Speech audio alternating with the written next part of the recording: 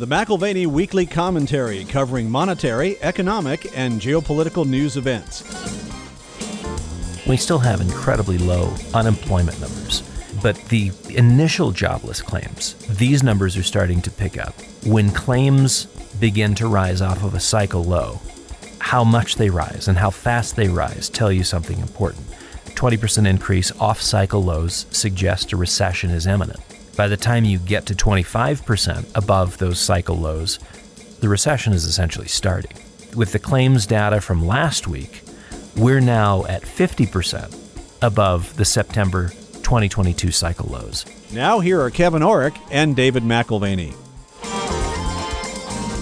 Welcome to the McIlvaney Weekly Commentary. I'm Kevin Orrick along with David McIlvaney. Dave, I really appreciate that you put me on to so many good books, but reading with you right now David Mamet's book. He's the famous theater guy, and he causes a lot of controversy because he was a liberal until he was in his 60s, and then he read Hayek's book, The Road to Serfdom. Yeah, and it changed a lot of his beliefs, but actually the truth of the matter is he found out that his beliefs weren't changed. His life experience had confirmed it. He had just had a bias over on to the left side. Yeah, there are many things that we neglect to see, and there's many more that remain unseen through some sort of willful neglect. Bias is something that everyone has, but not everybody has accounted for as they're looking at the world and come to judgments of the way the world works and what actions make the most sense. Well, and sometimes we are looking for an echo chamber. Oftentimes we're like, oh, I love what this person said, but really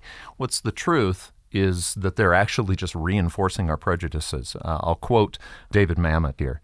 He said, "Bad drama reinforces our prejudices. It informs us of what we already knew before we came into the theater." He says, "My task is this. We're not here to affirm your prejudice, but to engage you in a dialogue about them, ideas about them." That's the thing. I don't want to see the weekly commentary ever become an echo chamber for everybody who's listening. I mean, it needs to stimulate their thinking. Bias can be of the social variety, Right, where you maintain an irrational judgment of people based on some categorization, age, gender, weight, country of origin, and the conclusions you come to can remain unfounded on an evidential basis or on a logical basis.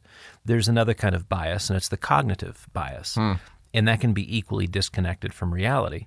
And it's cognitive bias that I think of when, in past weeks, we've discussed the leadership of a few names in the equity market with no broad-based participation of other stocks. Right. Many analysts prefer to avert their eyes rather than explore what it means.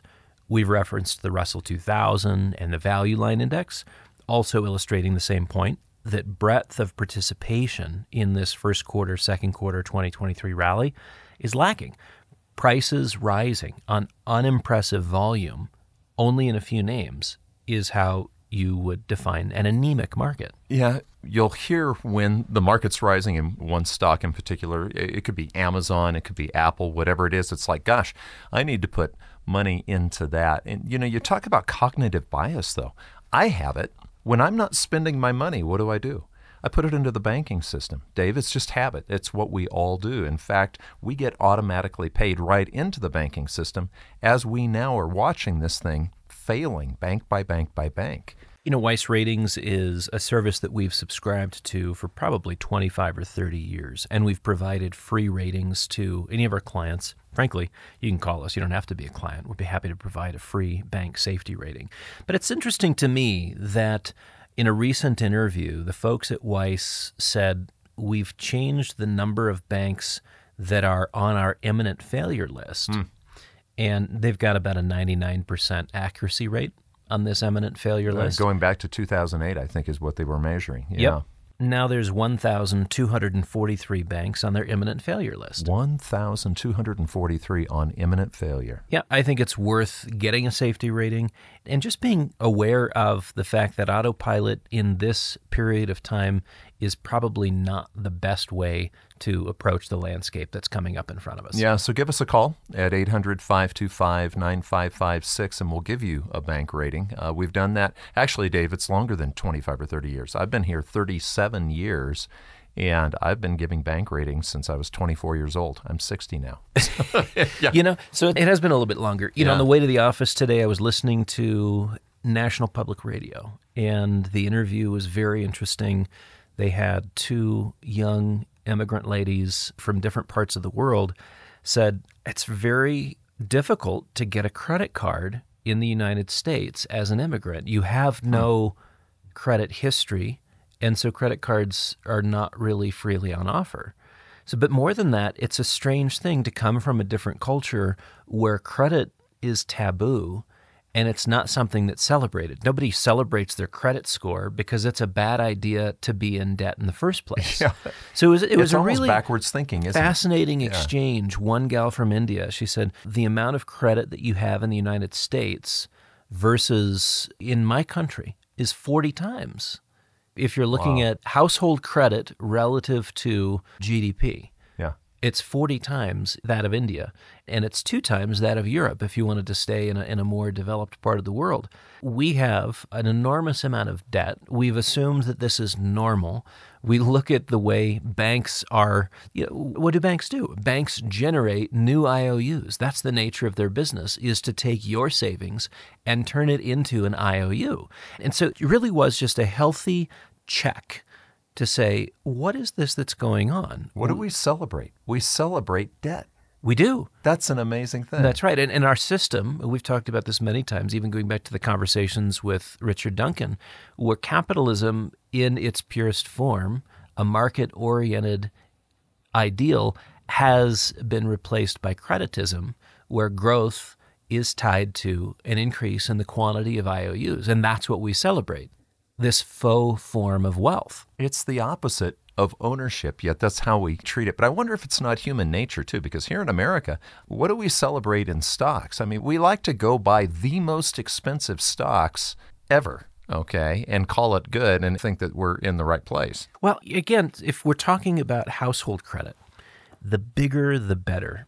How do you afford the house that is 3,000, 4,000, 5,000, 15,000 square feet? A good credit score. The bigger the better. There you go. And so it's not if you have the money to purchase the asset, it's if you have access to the credit to borrow from the bank and can make payments on that debt. It's all Guess cash how much flow I can related. borrow. Guess how much I can borrow. But the bigger the better. And as I think about stocks today, that's true as well. We've talked about cap-weighted versus market-weighted indices in the last few weeks. Apple's market cap, just one company, now exceeds all the companies in the Russell 2000.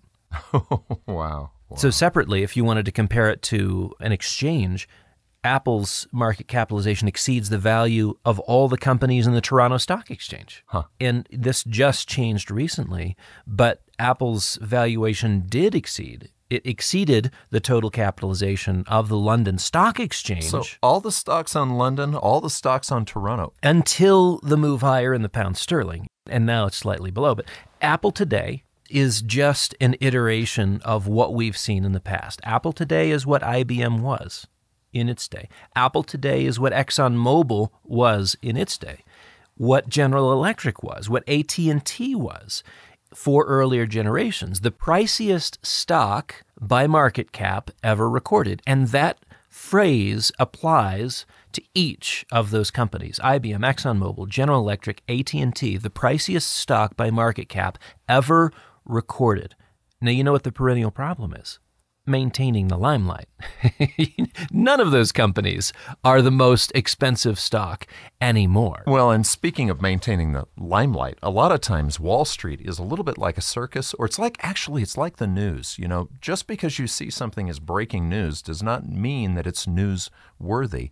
What it means is it's something that will get people's attention. So Wall Street has their own cognitive bias, do they not? Well, sure. And again, we come back to unimpressive volumes, and we talk about breadth and the participation in these moves higher, and how it's only a few names that have been driving the indexes higher. Wall Street's cognitive bias is more often than not to ignore divergent relationships and generously interpret the good and the bad as equally good.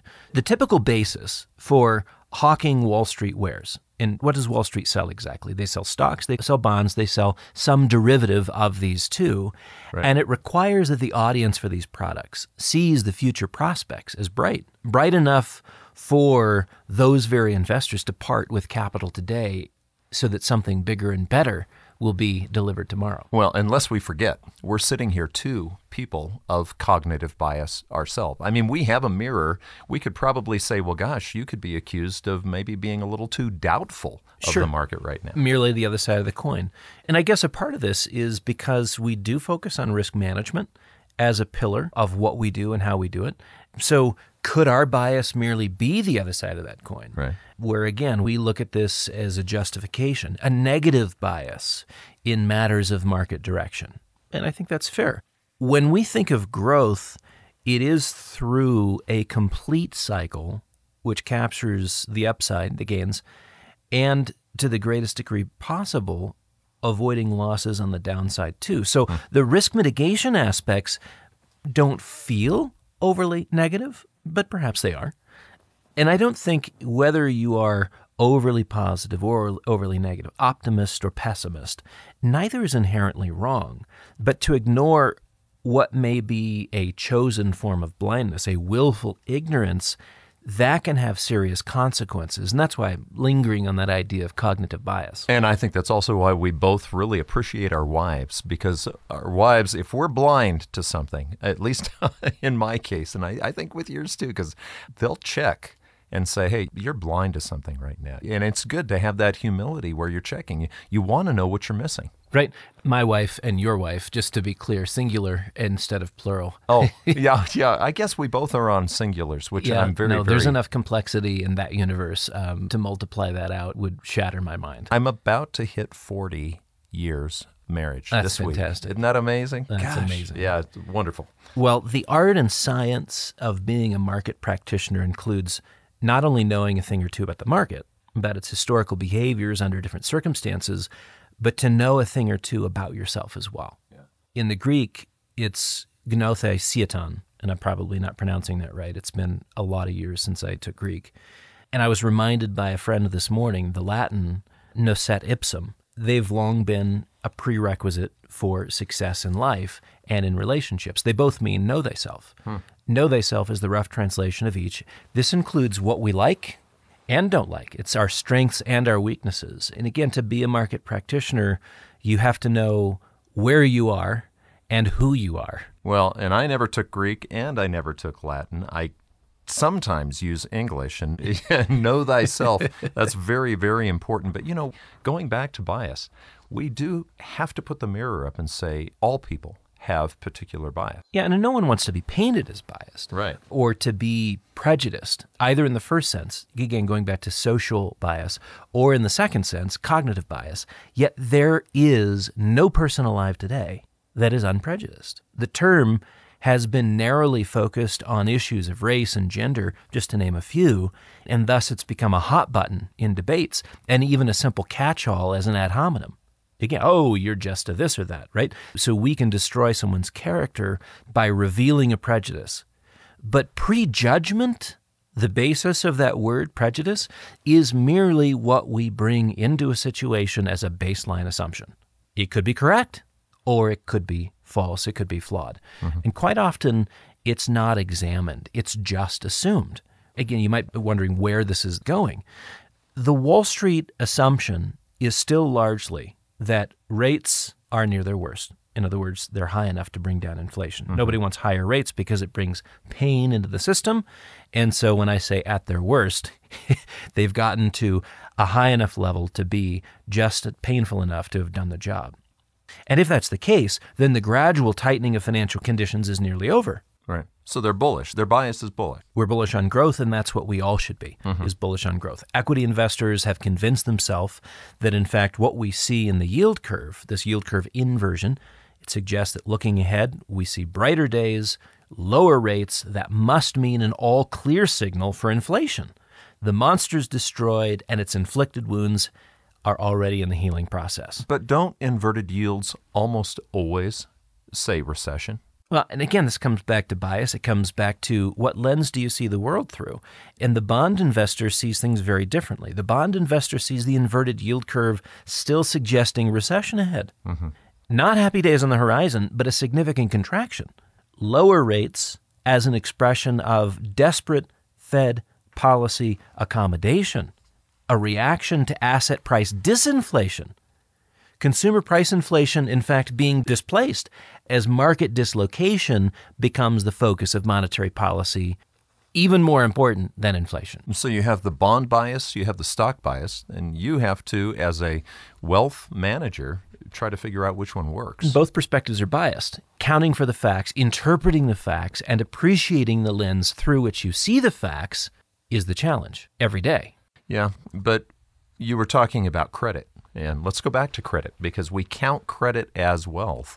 The people who actually distribute the credit, let's go back to the banks. The bankers are tightening up their lending standards. You brought that up over the last couple of weeks. Well, and I think that's a fair comment. It's not really the increase or decrease of credit, which is wealth, and yet that's how we do account for economic activity, viability, even a form of wealth. And so there's an issue highlighted by both Mike Wilson of Morgan Stanley and David Kostin of Goldman Sachs, I think worth considering. And it overlaps some of our comments from last week. We spoke of the SLOOS report last week, again, the Senior Loan Officer Opinion Survey on bank lending. What this is about is the folks who are running banks, they're saying we're going to have to tighten the conditions that have to be met in order to offer this credit into the system. These loans will not be made unless you reach a new and higher bar. And so as an important indicator of bank lending officers' biases, this gives us an idea of how far they're going to raise the bar for loans and thereby limit credit accessibility across categories. We did mention last week the one exception to that would be the offloadable government-sponsored entities, their qualified paper, that being the one exception. These gentlemen point out that when bank lending contracts, particularly with commercial and industrial loans, earnings per share, thinking of the stock market here, earnings per share come under pressure with a lag of 2 months, suggesting that we are already well towards the arrival of a slowdown in earnings and what at a certain threshold would then be considered a recession. So is there anything new to add to what you were talking about last week? I mean, any new information that would say that there's not going to be a recession? Nothing new to add to our previous comments on the likelihood of a recession hitting somewhere between June and September. We think that's the time frame that we see this. That's pretty soon. We've said that before, and we say it again. Tightening financial conditions and bank lending fits the bill nicely and are part of a slowing economic activity. We'd see that in the economy. What Mike Wilson and David Kostin of Goldman Sachs and Morgan Stanley are saying is you'll see it impact corporate America, and you'll see on a 2-month lag from tight lending to a decline in earnings per share measures, there is a direct impact. And of course, if you're going to see a decline in EPS, you're going to see a decline in share price most likely as well. So to have two of Wall Street's chief equity strategists read the SLOOS report and conclude, as we have, that the second half of 2023 may hold significant challenges for growth and many surprises on the downside, what that suggests is that the Wall Street bias is shifting. As the bias shifts, so do the allocations across portfolios. And you watch allocations, you actually watch what people are thinking about the market using credit default swaps and CDSs. And you bring this up often in the commentary. What's happening on the CDS market right now as far as allocating of bond funds? Well, speaking of allocation shifts, we do watch CDS pricing, and we also watch spreads very closely. And the U.S. high-yield spread to treasuries is at a very modest level. The difference between a treasury yield and a junk bond yield. Those spreads have not widened considerably. And when you see them widen, it's an indication of stress within the fixed income markets. A Financial Times article from May 13th discussed the imminent sell-off in junk bonds, and they showed a chart from Haver Analytics overlaying the SLOOS percentage response to tightening lending to small firms with the movement in high-yield spreads. Very fascinating chart. If you have a subscription, again, go back to the May 13th edition and look for that. What would cause that sell-off? I mean, in junk bonds, are people just moving to higher quality paper? Well, the coincidence of both of these indicators moving in the same direction has been uncanny. For 20 years, the movements of the SLOOS percentage have accurately predicted the movements to follow in junk bond yield spreads. And we're now in that any day now time frame for a blowout in spreads. You translate that roughly as a collapse in junk bond prices. Two sides of the seesaw. If junk bond prices are declining, the yield is increasing, and that differential between the Treasury and the junk bond yield is now widening, and that's what we call the spread. So just know that credit is the issue in the second half of this year. And if we're right in thinking that junk spreads widen considerably over the next few months, at the same time bank lending is hitting the small and medium-sized firms, you will have a credit mashup in the fall, which will worry even the steadiest hand at the Fed and certainly more of your chief equity strategists across the Wall Street landscape. Now, a couple of statistics just on high yield, what are more commonly known as junk bonds. Before the euphemism high yield was introduced, junk bonds is what everyone, you had the junk bond king, Michael Milliken. He wasn't the high yield king. So we had $8 billion in inflows. This is roughly speaking, leave the decimals off. So simple math, $8 billion in inflows into junk bonds in April. And May has gotten kicked off with nearly $1.6 billion in outflows. These are liquidations of high yield junk bonds. So maybe this is the beginning of something. We'll have to see. Again, go back to the overlaid statistics from the SLOOS percentages and high yield spreads, and you would say, yes, that's exactly where they're going. Yields are going much higher. One thing is for sure, as goes corporate credit, so goes corporate equity. If bonds sell off, and we're talking about investment grade and junk yields moving higher, we're not only going to have an economic recession in the fall, but the next leg of the bear market on Wall Street. Well, and you also talk about as goes. Let's fill in the as goes. Our economy is a consumption-based economy. If the consumer starts to get nervous and starts to pull in and not spend nearly as much, consumption, when that drops, the sentiment indexes. That's another factor that we have to look at. Yeah, as goes the sentiment, so goes the spending, you could say. And of course, that does hit the economy particularly hard, more so in our economy than in others where consumption is 70% of GDP. Last week, we had both the University of Michigan Consumer Sentiment Report and the Federal Reserve Bank of New York's General Business Conditions Index, both of which were surprisingly weak.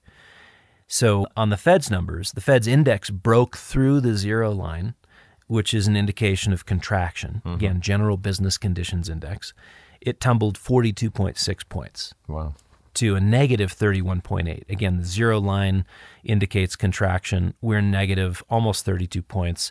No one expected that. Yeah, so you've got that drop, plus you've got this rise in rates or yields in junk bonds. All these things seem to be playing into each other. Yeah, the consumer survey, back to UMich, the University of Michigan was equally bad, but again, from a different perspective. This is the consumer's perspective as opposed to a survey of business managers, right? So the main sentiment measure for the University of Michigan consumer sentiment number fell 9%.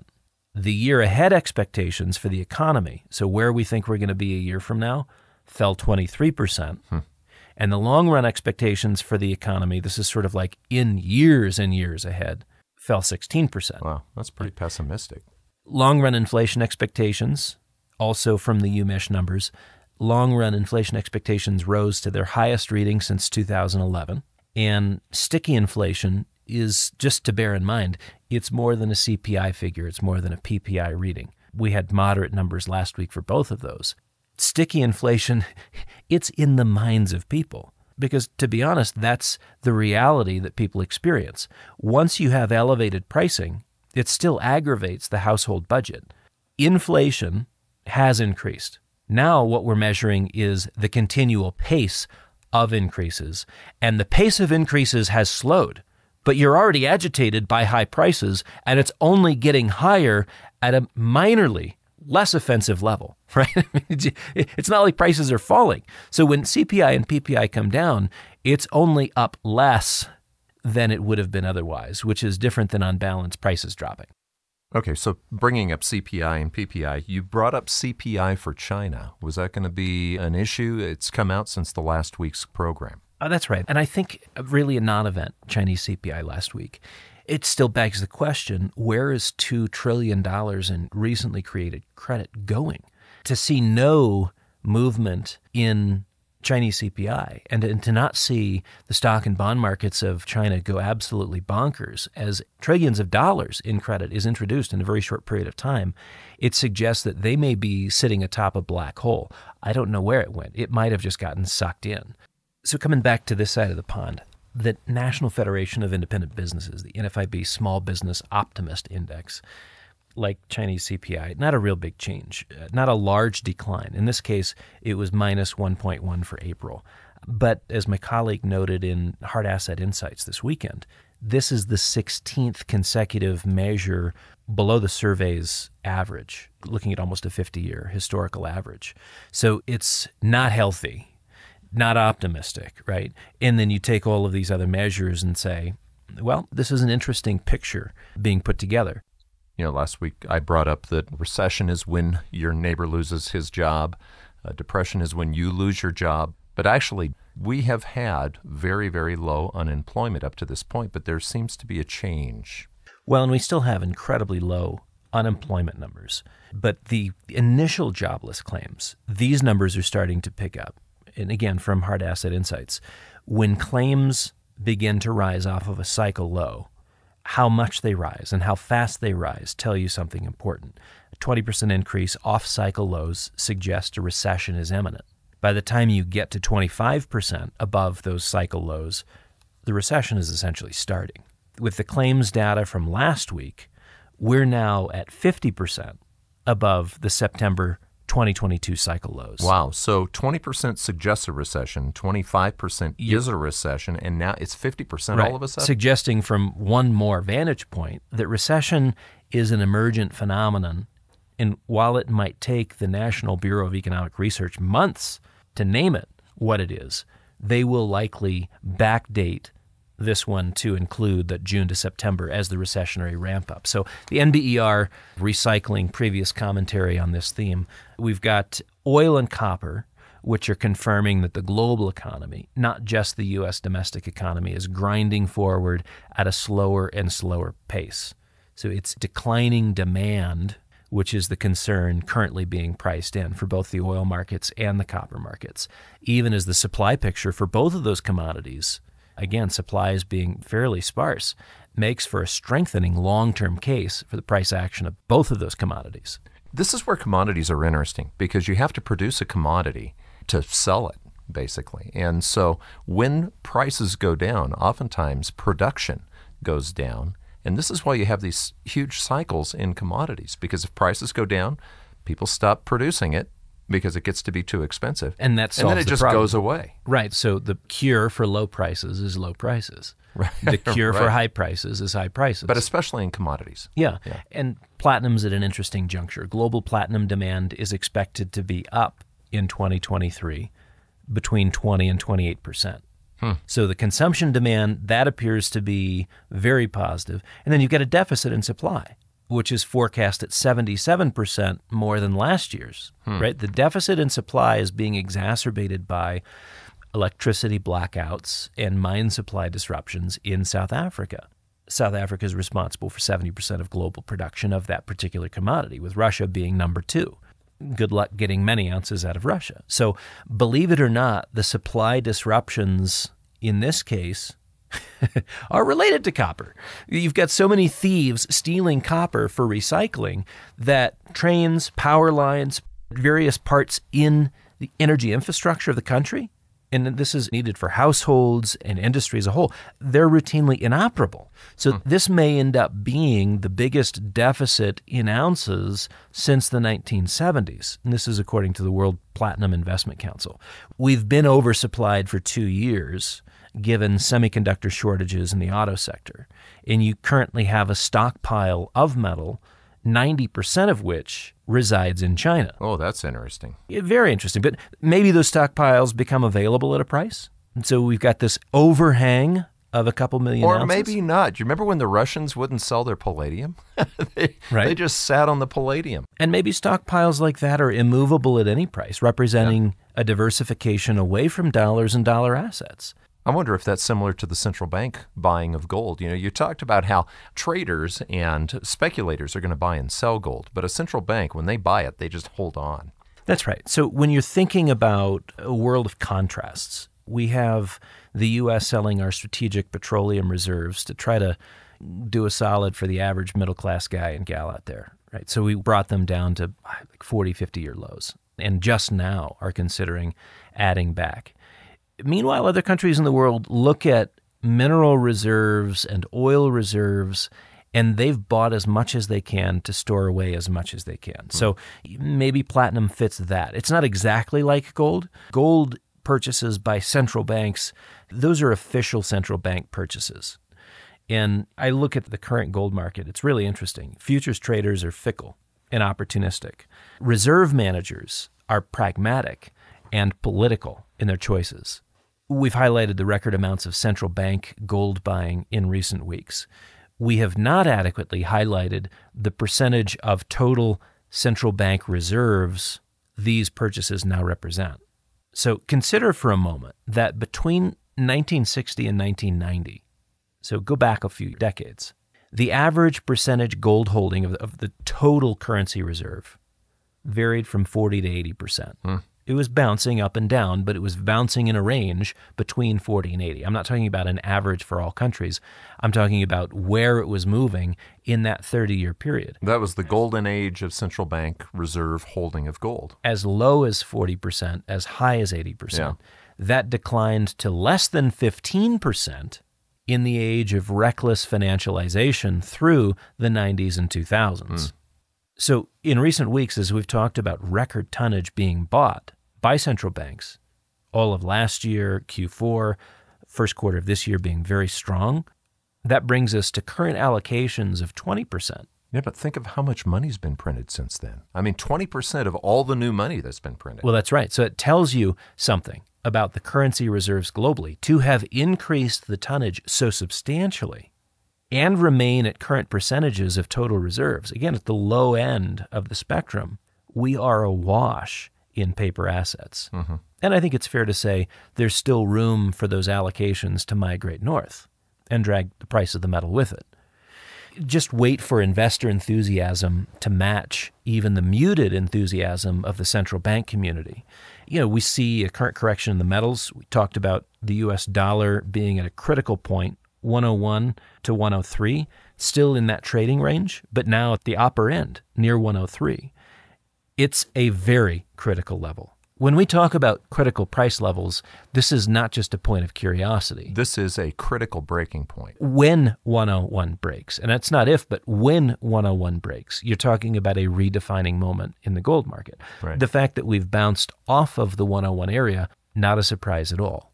So where do we go in this correction for gold? Do we see 1900? Do we see 1850? Do we see 1800? It's anyone's guess. I think at this point, it's largely predicated on how strong this bounce is in the dollar off of the 101 area. But thinking about the investor and investor enthusiasm for gold, just as we've seen the central bank community make its move, when will we see investor enthusiasm?